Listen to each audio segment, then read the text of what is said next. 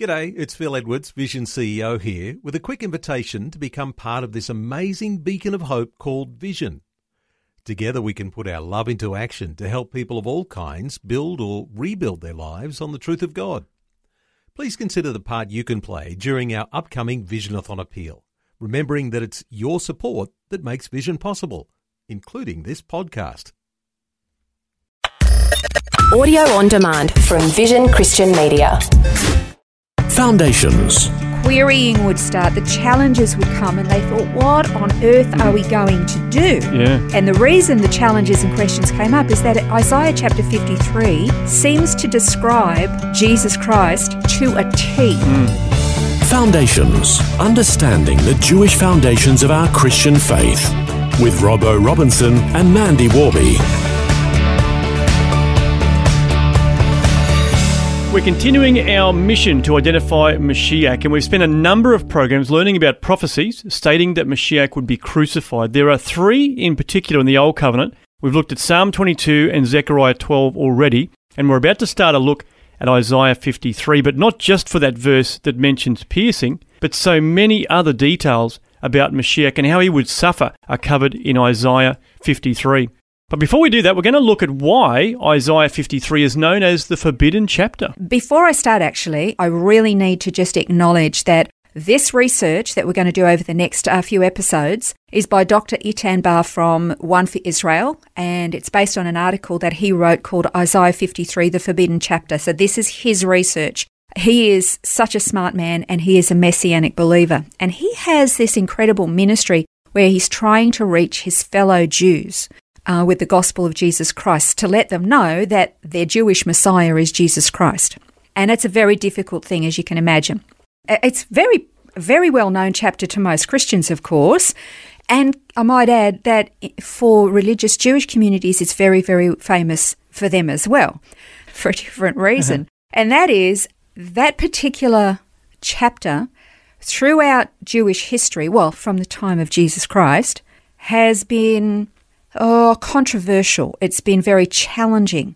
But what happened is in history, there was a gent by the name of Raphael Levi, and he admitted at the time, this is about the 17th century, that the rabbis were encountering a real challenge with regard to Isaiah 53, because in synagogues all over the world, this is very much similar to what the Baptist Church does. They have a set reading every week that would take Jewish congregations in synagogues all around the world through exactly the same chapters of the Bible. There'll be some history, there'll be some poetry, there'll be some prophecy. And so in the course of a 12-month period, they will have gone through the whole Bible together as congregations and as a people throughout the whole world, which is fantastic. Yeah. So that means you could go back in history and pick any particular Shabbat in any particular year, and you can know what they were actually reading on that particular day and what they were teaching, which is fine and well and good.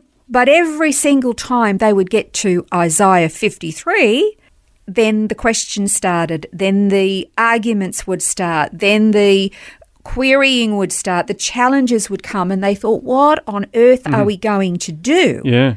And the reason the challenges and questions came up is that Isaiah chapter 53 seems to describe Jesus Christ to a T and what he suffered. Yeah. And so they thought, well, we can't have Jesus as the Messiah, but we can't not have Isaiah 53, so what are we going to do? Right. And they couldn't obviously just get rid of it. They can't just remove that chapter out of the Bible, can they? No, and here's the thing. They never did remove it from the Bible. That would have been anathema to them. They could never have done that. But what they did do was remove it from the teaching and the reading schedule in the weekly Torah portions. Okay, so they didn't remove it from Scripture. Yeah. They didn't deny its existence. They just didn't talk about it. Just skip over it. Yeah, like Isaiah 53, whoop, and then we're on to Isaiah 54. Don't mention the war. Don't mention the war, right.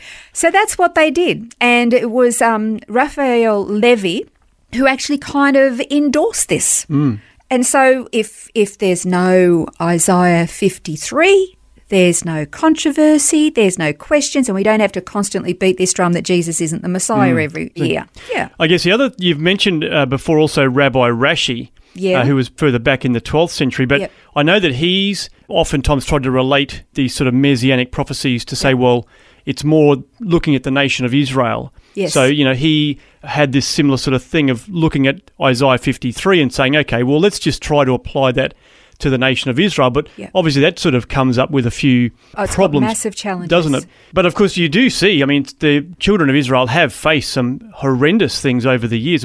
Just the Holocaust as being one example of some of the tragedies that they've faced. So there are elements where you could say, okay, well, we can kind of see that in there, but on the whole, it's not going to fit, is it? No, and that's the thing. If you're trying to take, first of all, the context is a singular identity. It's talking about an individual, a singular person, the suffering servant.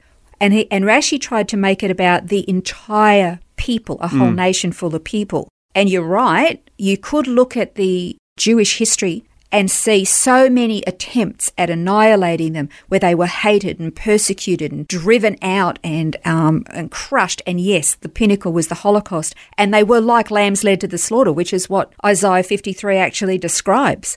So you could. But at the same time, can I just say it's a stretch? It doesn't actually match. And also you've got this reality of it talks about the suffering servant, but also it talks about the righteousness of this individual.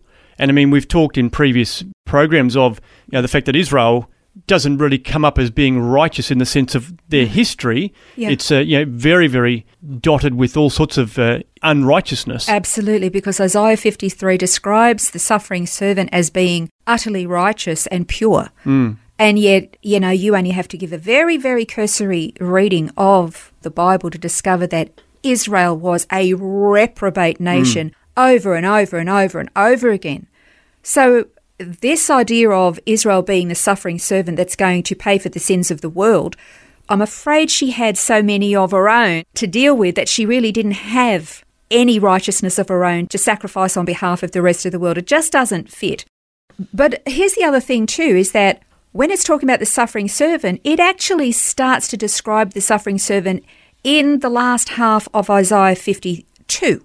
Probably about the last 3 verses, I think, from memory, and then all of Isaiah 53. So what I want to do in the next few programs is do a bit of a comparison of the verses in Isaiah 52, the end, and then Isaiah 53, compare them with the life of Jesus and what he went through, and then from there come to a conclusion about who the suffering servant really is.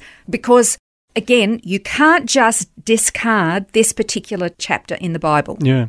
And I guess one thing just to pick up on that is that the Dead Sea Scrolls is another great example of this chapter, because the scrolls actually that were discovered had the entire book of Isaiah intact, didn't it? Absolutely. And I've been to the Shrine of the Book and I've stood in front of this replica of the scroll of Isaiah, which is complete.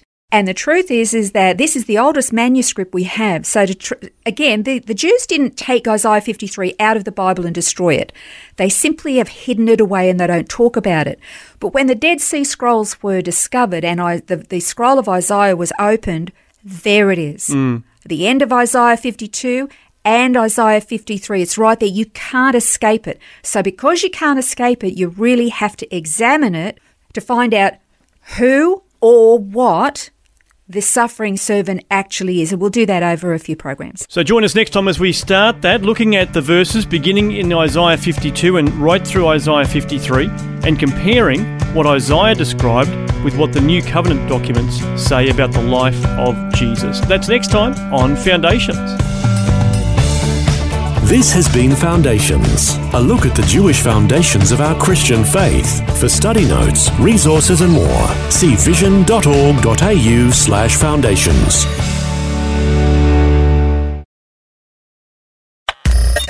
Thanks for taking time to listen to this audio on demand from Vision Christian Media. To find out more about us, go to vision.org.au.